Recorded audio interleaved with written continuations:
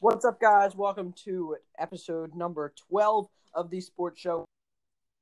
We are here today to talk about the NBA, which returns tonight. We are going to talk about the 10 most interesting storylines heading into the bubble, as well as we will be providing a MLB update as that started up Thursday, or exactly a week ago. So, this episode should be a fun one, and we will get into it. But first, as always, we need to get into other sports news. Dylan, you can start us off with the first piece of news here. Yeah, so this is a big one as players, most notably, I guess NFL and MLB players, getting huge bags of cash. Today's example is Joey Bosa. Joey Bosa is a DN for the Chargers, as most of you probably should know. Anyway, he and the Chargers agreed to a 5-year, $135 million deal with the Chargers. That breaks a defensive end record. Yeah. So in other news, the MLB has postponed all Marlins games until this upcoming Monday. 4 more Marlins tested positive for COVID-19 this week. So now there's a total of at least 14 cases, which we will get more into in just a bit when we provide our MLB update. So more on that later. Yeah. For next news, Patrick Mahomes has become a minority owner of the Kansas City Royals. A lot of players are doing this, obviously, with all of the Mets guys are making the push with A-Rod and J-Lo, and then random one, but Kevin Durant bought a minority stake in the Philadelphia Union. Anyway, for the next piece of other sports news, many NFL players opted out of this season this week, including 6 Patriots players, Eagles receiver Marquise Goodwin, and Giants left tackle Nate Solder. First, the Patriots players, conspiracy theory of the day, Bill Belichick is getting basically in their heads and wanting them to sit out so they can make a push at Trevor Lawrence. What do you think about that conspiracy? Yeah, I mean, I'm not entirely sure about that. I mean, I guess, that it's interesting. I don't know. I mean, at least for one of the Patriots players, for instance, Patrick Chung is a former cancer survivor, so he has some underlying health issues, plenty of other reasons for other guys opting out. But yeah, I mean, I guess you could see that. I've said throughout this whole process, I still really can't wrap my head around Bill Belichick potentially trying to tank. It'd be interesting, but I mean, it's his first year without, it's his first year at least in 20 years without Tom Brady. And then lastly for this thing, Giants left tackle Nate Solder sitting out. Now, I am not too disappointed over this, as Nate Solder is trash, but I mean, it kind of solves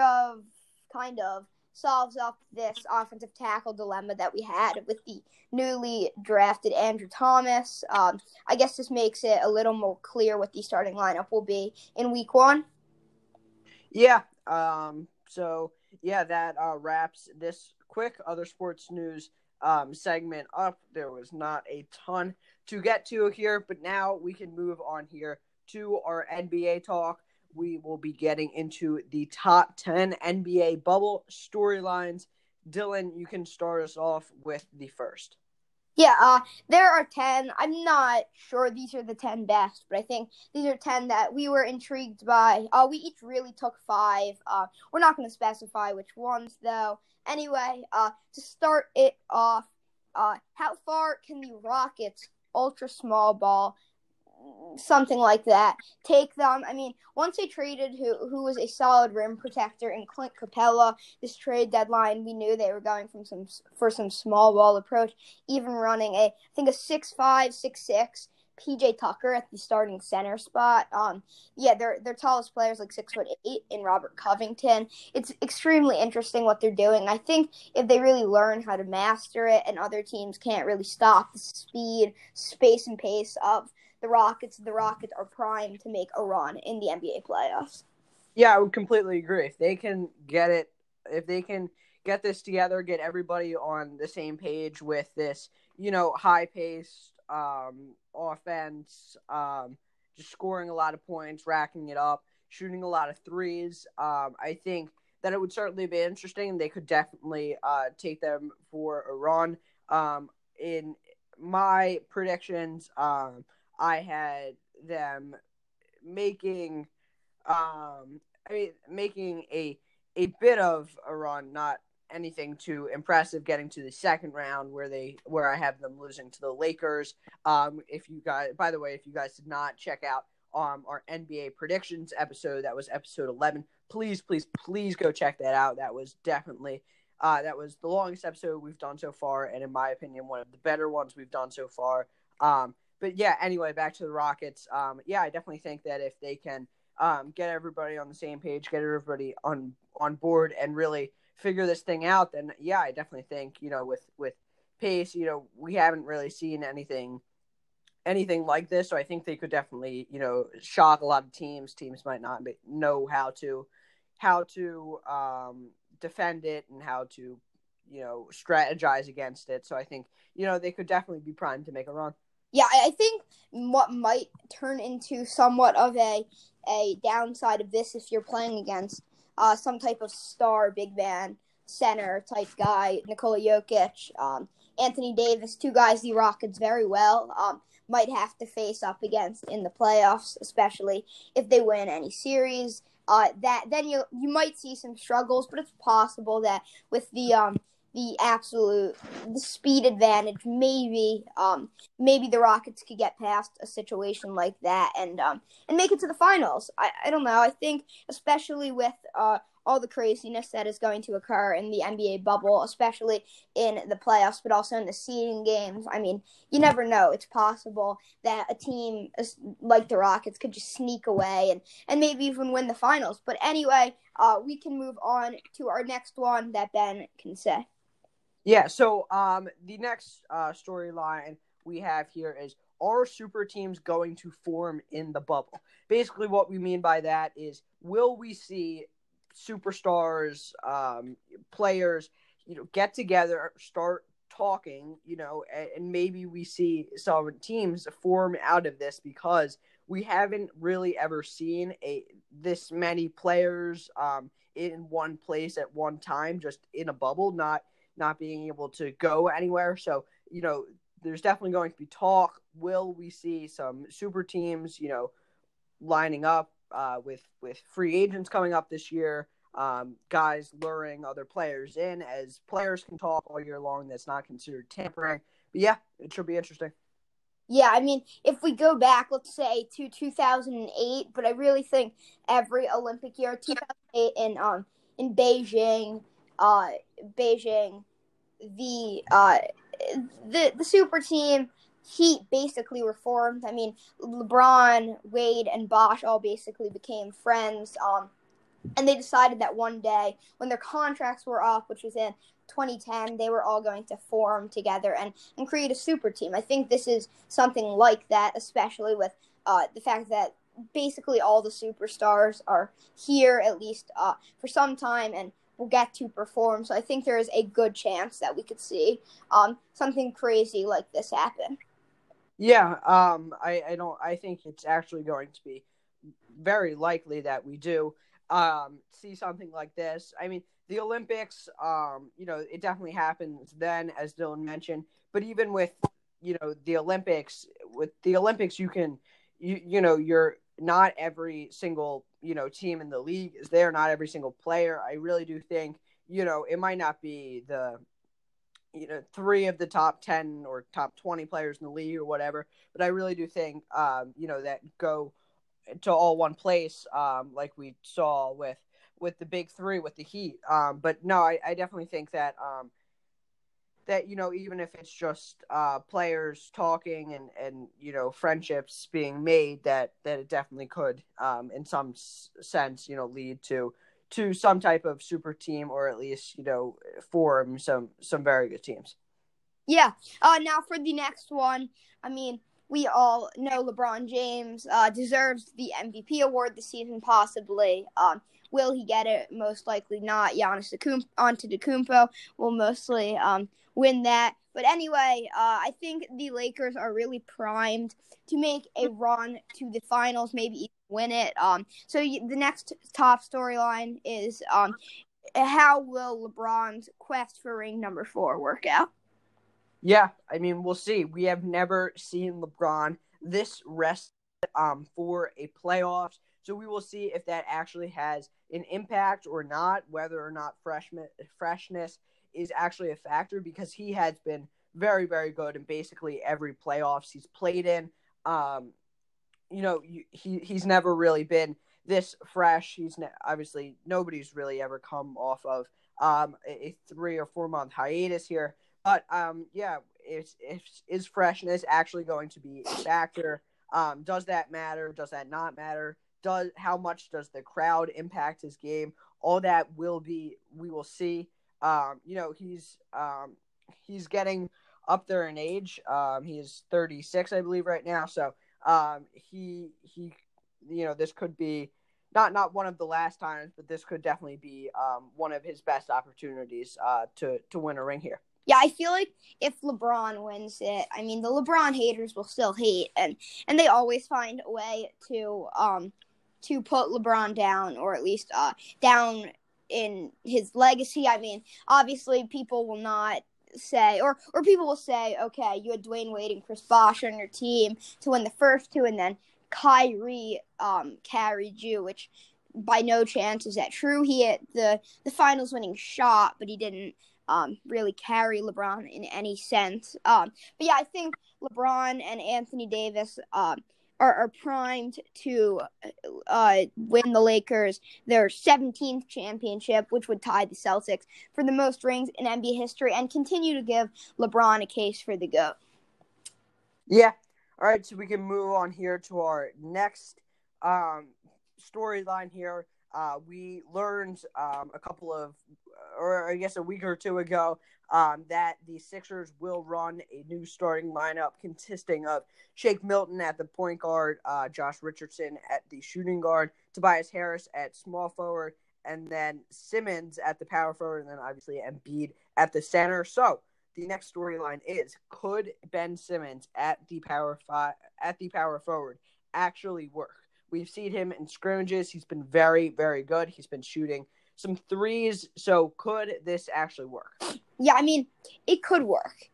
I still don't think this is the right move, but I guess it sort of makes sense. I mean, it wasn't that Ben Simmons at point guard was hurting this team whatsoever, as I think Ben is by far the best ball handler, passer, basically anything playmaking wise on our team.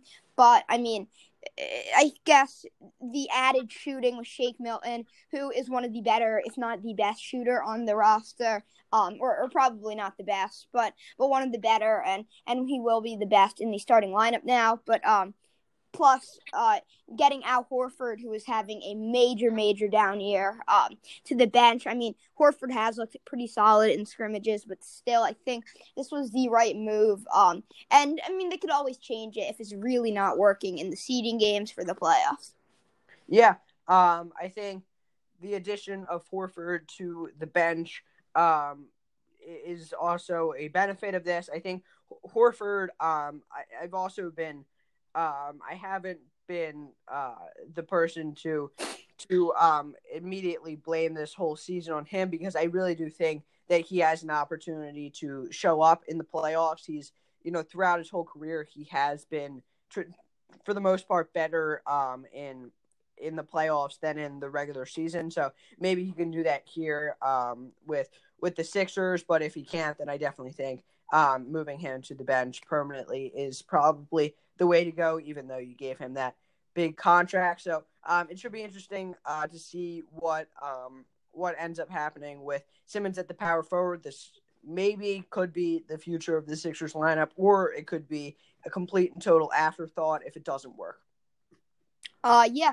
Now we can move on to our next storyline, which is, I mean, who will win the race for the 8th seed in the West, but also the 9th seed potentially forcing a playoff game. Now, my answer for this it is different than most. I have the Grizzlies and the Kings making it. Most people would say the Grizzlies or the Pelicans, maybe the Grizzlies, Blazers, Pelicans, Blazers. But no, I think the Kings make a run into the playoff. But anyway, I think this got even more interesting now that we know the Pelicans will be starting the bubble without Zion, or not without, but most people would have the Pelicans. If one team was going to overtake the Grizzlies, it would be the Pelicans. But now with Zion out, I mean, what does that turn into? I think that is interesting. What do you think, Ben? Yeah, for sure. I think it's going to be highly, highly competitive at this 8th and 9th seed race. I think it's definitely going to be interesting. I think in most scenarios, most people have a playing game happening. I just barely have a playing game being missed between the Grizzlies and the Blazers. But yeah, so I mean, obviously the Pelicans starting without Zion could definitely impact this race for the 8th and 9th seeds in the West. But yeah, it will be interesting. It will probably be the most interesting race for a seed throughout the whole league, as basically everything in the East is just about set, unless the Wizards can really make a run, and one of the Magic and the Nets are struggling mightily. Basically, I mean, we'll probably see some jumbling around throughout the standings in both conferences, but I think that this is probably by far the most competitive race. Yeah. So that wraps up our fifth storyline. Now we will move on to another one, which is will Giannis and the Bucks go out in disappointing fashion once again? And what does that do for Giannis's, not just his legacy, but his mainstay on the Bucks?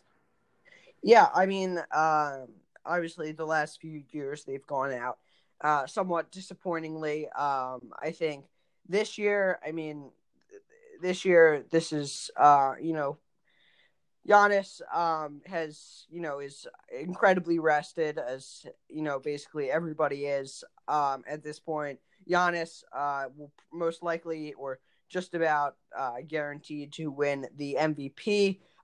So he's in shape, and I think at this point there's really not an excuse for the Bucks not to make it to the Eastern Conference Finals. I think anything else outside of that is definitely going to be disappointing. And basically, I think it's conference finals or finals or bust at this point for the Bucks. But yeah, I think if he can't lead his team in the playoffs once again, then I think it definitely impacts his stature as the number one player in the league. But yeah, we'll see what ends up happening with that. Yeah, I have a bad feeling that if the Bucks don't make it or win the finals at all in the next 2 years, Giannis is out. Or not a bad feeling, but just a feeling. I think I would define a disappointment for this year, not making the finals.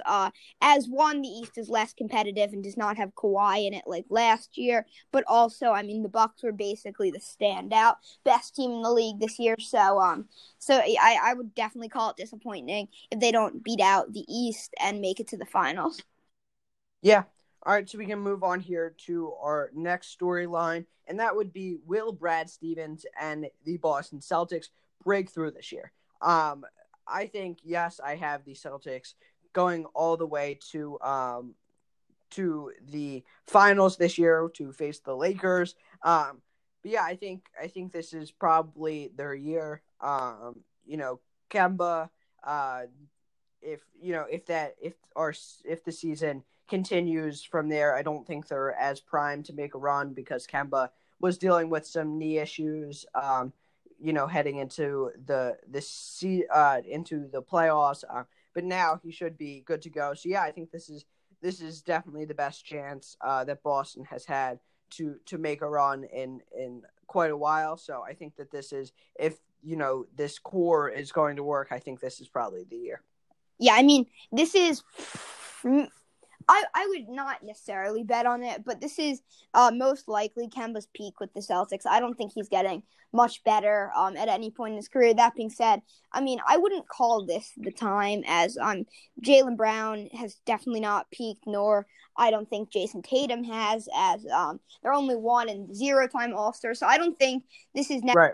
I don't think this has to be the year for them to break through. I mean, I think they're going to win the finals, as you guys may know. I mean, I think that was a bit of a bold prediction, probably, especially if Kemba's struggling with injuries. But still, I think they are primed to make a run this year. That being said, even if they don't, they still have one of the better young teams, if not the best young team in the league.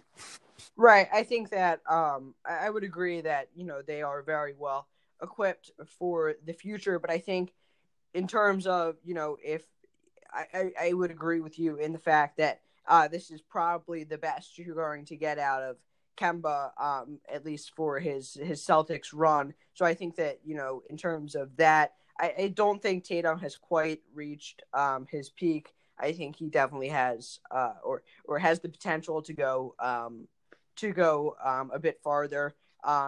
Same with Jaylen Brown, but I think that if you bring in the spot that they're at and you add in how good Kemba has been this year, I think that this maybe it's not the one and only year that they have to do it. I definitely think next year and in the future it could work as well, but I think this year they're just because of how uncertain everything is, we could see basically just about anybody make a run. I think this could definitely be the year for them. Okay. Next one. How in shape will the players be coming out of the 4-month hiatus? And my answer to that is, I wouldn't say out of shape, but definitely rusty. Yeah. I think this is really the question of all questions. This is the storyline of all storylines, in my opinion, because this really dictates just about how the entire bubble goes. If no one's in shape, that affects the rest of these questions. So I think this might be the biggest question. It probably is the biggest question. Yeah, because exactly as you said it. If nobody's in shape, then nobody's going to value what happens in the bubble. Nobody's going to think much of anything really.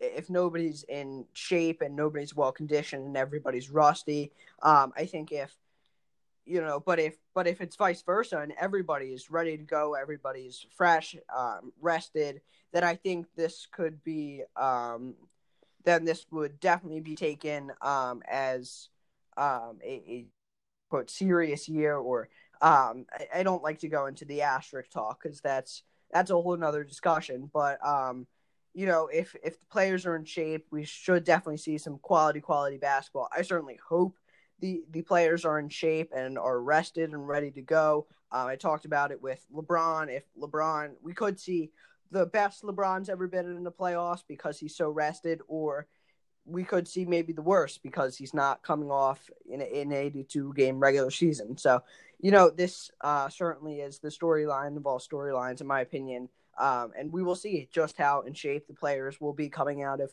the 4-month hiatus. They've been, for the most part, they've been pretty much in shape from what I've seen throughout these scrimmages. But there are scrimmages. Everything could change as soon as we get into the 8 seeding games. But yeah.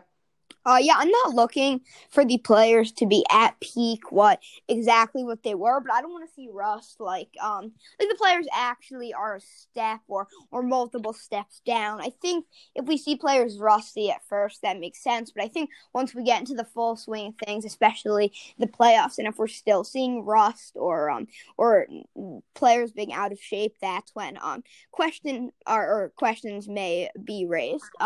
Or hands may, I don't know what the phrase is. But anyway, the next one is, will team chemistry problems get in the way of the Jazz possibly, I wouldn't bet on it anyway, but possibly contending in the Western Conference?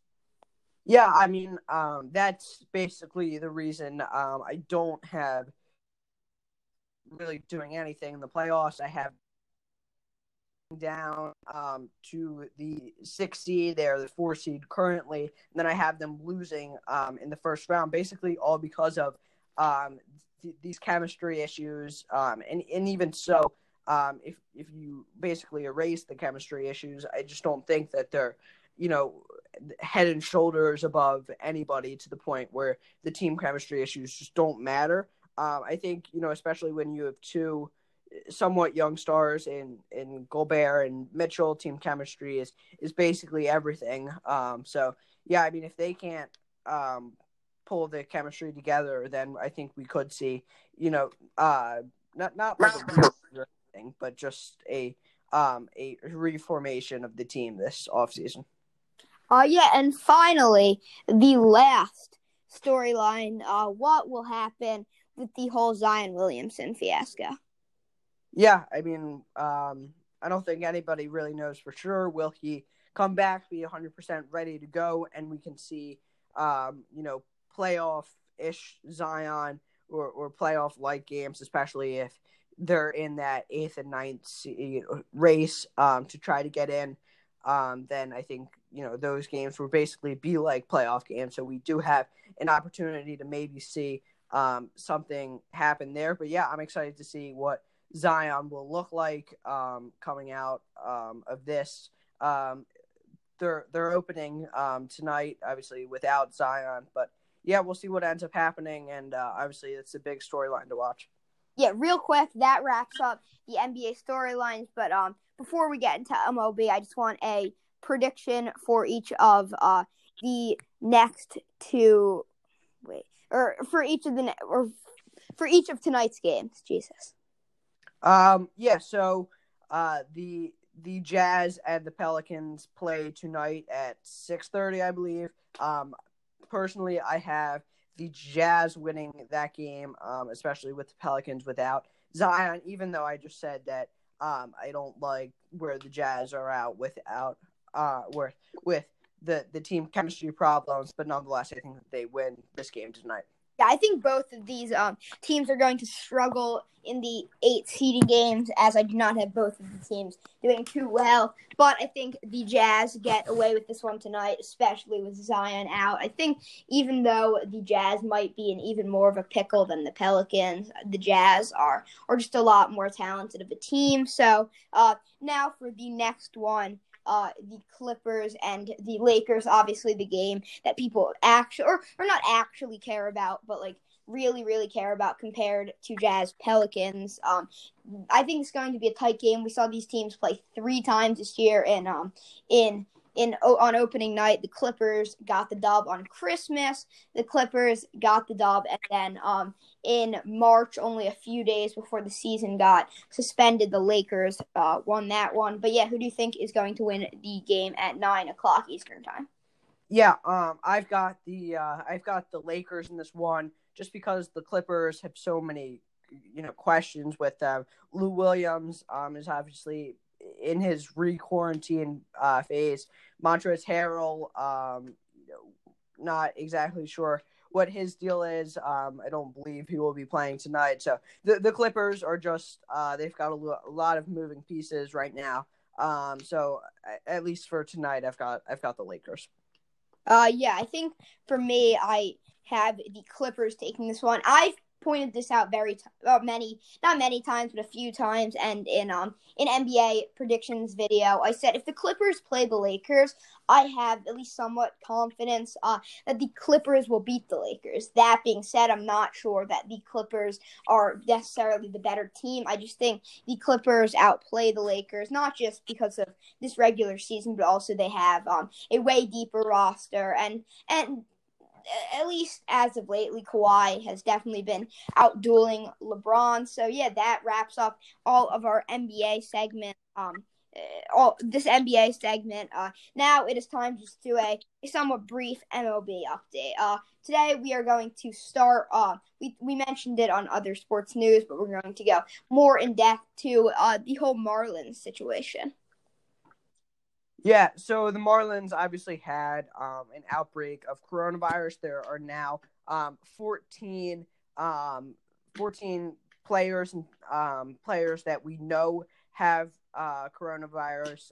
There is a potential that there are more who have it, and they're just not announcing it. But yeah, so obviously an outbreak for the Marlins.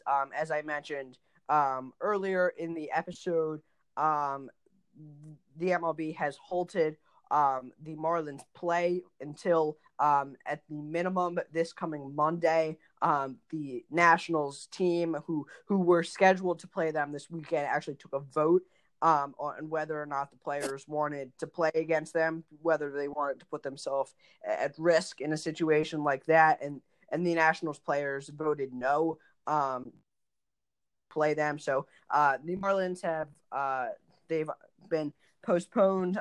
The Phillies, who played against the Marlins this past weekend, they all had to be tested, and they had their games have been postponed as well for a bit.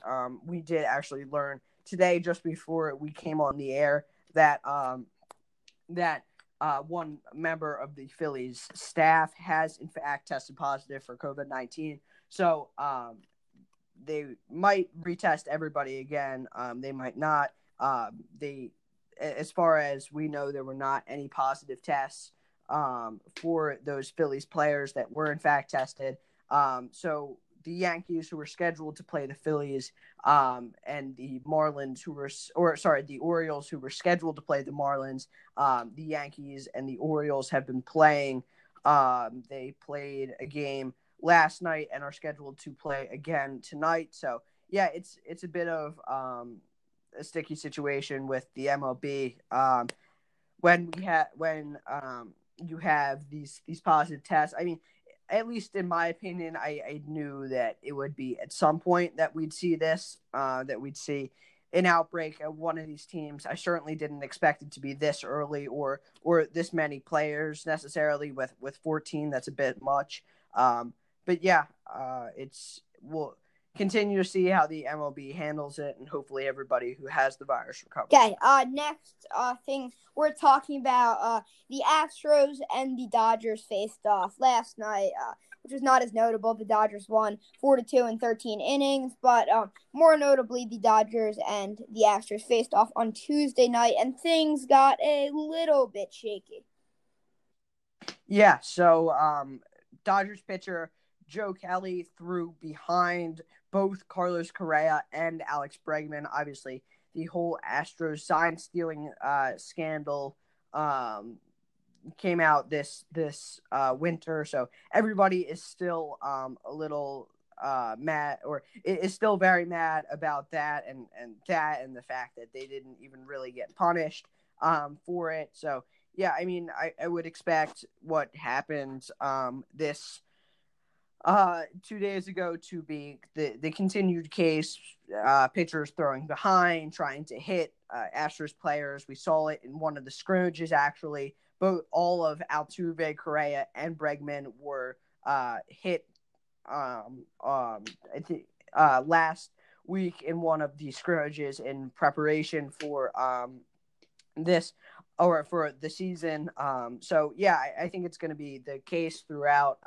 But the Astros being thrown out wasn't even really the story. After Carlos Correa was thrown at, Joe Kelly made like a baby face at Carlos Correa, and was making fun of him. So a bunch of bad blood between the two teams. Correa then also struck out, and Joe Kelly yelled at him, nice swing, explicit. So yeah, definitely things got shaky for sure. Joe Kelly was suspended for 8 games, which in a 60-game season, in my opinion, is way, way, way too much. It equivalents to 22 games in a 162-game season, which you never see anybody get suspended unless it's for PEDs or stuff like that. But just for like a fighting incident, nobody really gets suspended. It's usually like 5-6 games, somewhere in that general area. 22 games is a ton. So yeah, I mean, I think it's way too much, and especially when you punish Joe Kelly for doing that, but then you don't really punish the Astros for their entire sign stealing scandal. It's a disaster, the MLB and how they are handling everything with this Astros sign stealing scandal. Two more topics about the MLB to talk about. One will be just looking at like a standings update and who has been or who has surprised you kind of this season, and who has not, or who has been disappointing. And then we're going to talk about our favorite team, the New York Mets. But first, let's talk about standings. Yeah, so we're just gonna go straight through. We will start in the AL East. The Red Sox have been a bit underwhelming, at least this far into the season. They are only 2-4, and are in last place in the AL East. After that is the Orioles at 2-2, then the Buffalo Blue Jays at 3-3, then the Tampa Bay Rays at 4-2, then the Yankees at 3-1. Moving on to the AL Central. Wait. I want to say something about the Red Sox. The Red Sox, if it was not for disastrous pitching rotations, would be 1-5. But I mean, the Mets pitching rotation is a disaster, which we will get to. But yeah, also I think for impressive teams in the AL East, the Orioles, although they've only played 4 games with some of their Marlins games getting canceled, they lost to the Yankees last night. But I think stealing 2 out of 3 from a Red Sox team, whether the Red Sox are good enough or good or not, is a pretty good first series. But yeah, now for the AL Central, my World Series winning pick, Minnesota Twins, have not disappointed whatsoever, starting 4-1, with their only loss coming in game number 2 to the White Sox, 10-3. I think the Twins are still, or showed that they are prime to make a huge run this year. Yeah, the rest of the AL Central, in last place we have the Kansas City Royals, who were talked about in the earlier segment, with Patrick Mahomes now becoming a minority stake. Unfortunately, that has not improved that at all, as they start now 2-4 in last place in the AL Central. Tied with them is the Chicago White Sox, also 2-4. Then we have at 4-2.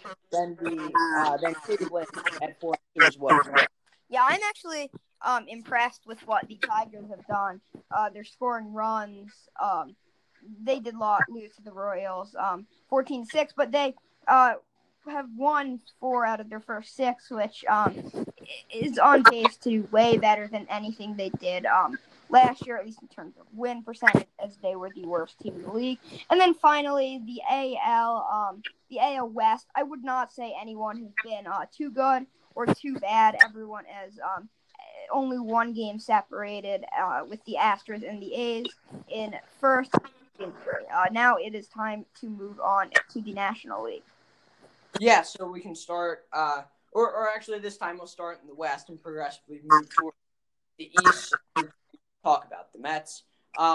So starting off the NL West, the Diamondbacks have started off a bit underwhelming at 2-4, coming in at last place in the NL West. Then we have the San Francisco Giants at 3-3 in fourth place. Then we have the San Diego Padres at 4-2, tied for that second spot, really, with the Dodgers, who are in second place at 4-2 as well. Then the Rockies, who have been very impressive thus far, at 4-1 and sitting in first place in the NL West. Yeah, I mean, all of those teams, except for, I would say, the Diamondbacks, have either exceeded expectations or exceeded to expectations so far.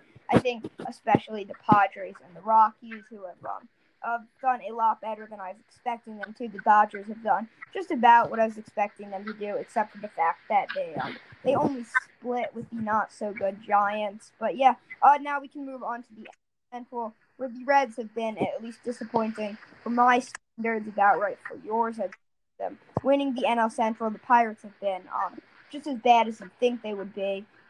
Cardinals have been fine, along with the Brewers. fine. And then the Cubs have had a very solid start, taking 2 or 3 from each of the Brewers and the Reds. They have one more with the Reds tonight until they go at home for Pirates. And now we can move on to the NL. Yeah, so the NL East has been jumbled up, to say the least, with the Marlins. Obviously, we've talked about them a ton with all their games being delayed. The Phillies as well. So really, the only teams that have actually played the amount of games they should have would be the Nationals, the Mets, and the Braves. The Nationals are currently this NL East is all based off win percentage. So the Nationals are technically in last place at 2-4. Then the Phillies at 1-2 as they had a disappointing first weekend as they lost to the Marlins. The Mets then follow them more on them later. They are currently 3-3. Then the Braves as well at 3-3, and then the Marlins. Even though they have a ton of COVID-19 positive tests, they are still technically in first place at 2-1. Yeah.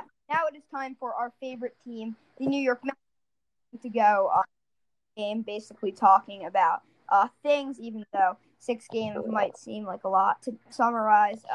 We will start on Friday, 24th, opening day against the Atlanta Braves. They played some defense, obviously, because Jacob deGrom was pitching, but it was a close game until in the 7th. Yoenis Cespedes, who returned for the first time in 2 years, cracked a homer to left field, and it gave the Mets the 1-0. But now we can move on to the next day against the Braves, where Ben can basically summarize what happened. Yeah, I mean, they basically blew this game. They had the lead. Edwin Diaz was up to his old poor performances, blowing saves and things along those lines, as he was obviously terrible last year.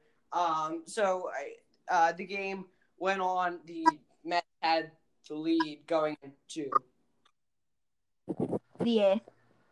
Yeah, going into the 8th, and then Diaz just kind of blew it as he gave up a home run. The game would go on to extra innings where the Mets would lose, basically just blowing the game as Diaz continues to struggle. Yeah, and then just to sum up, the next 3 games, they got absolutely blown out of the water. 14-1 by the Braves to wrap up that. Traveled to Boston where they won both of those pretty handily. And then we will talk briefly about yesterday's game, Wednesday, the 29th. It was a crazy one. I don't know if you were watching, but I watched the whole game. Yeah. Started off pretty not like pretty strong, but it was manageable. They held a 3-2 lead in the 6th until a homer made it 3-3, and then the 8th inning is kind of where it blew up. I mean, pitching was a struggle for absolutely always. Justin Wilson gave up 3 runs, and then we can move on to the bottom of the 8th, where Yoenis Cespedes homered first at that second homer of the season. Robinson Cano hit a nice pitch to left field, but that was about all of their luck for the 8th inning. And then the 9th inning, some craziness happened. They loaded the bases with no outs. They scored a run on 1 out. Then Yoenis Cespedes struck out, and Robinson Cano hit a bloopy hit to the outfield that the Red Sox were ready for, caught the ball, and that was the game. It was a very interesting game, and it just continued to show how awful this Mets pitching rotation, especially the relievers, are. Yeah, just one quick thing about that game. Andres Jimenez, the just about top prospect for the Mets shortstop, made his MLB debut yesterday. He finished. He had his first hit as well as his first RBI on an RBI triple to give the Mets the lead. But yeah, that's about it for that game. Yeah, that wraps up this long episode of the Sports Show with Ben and Dylan. We will be back next Monday. I think we will talk about more or further into the MLB and the NBA's restart, similar to what we did yesterday. And we will probably be doing that for a little while, just summarizing what's happened in the past days. But yeah, I hope you guys enjoyed this long episode, and we'll talk to you guys next time.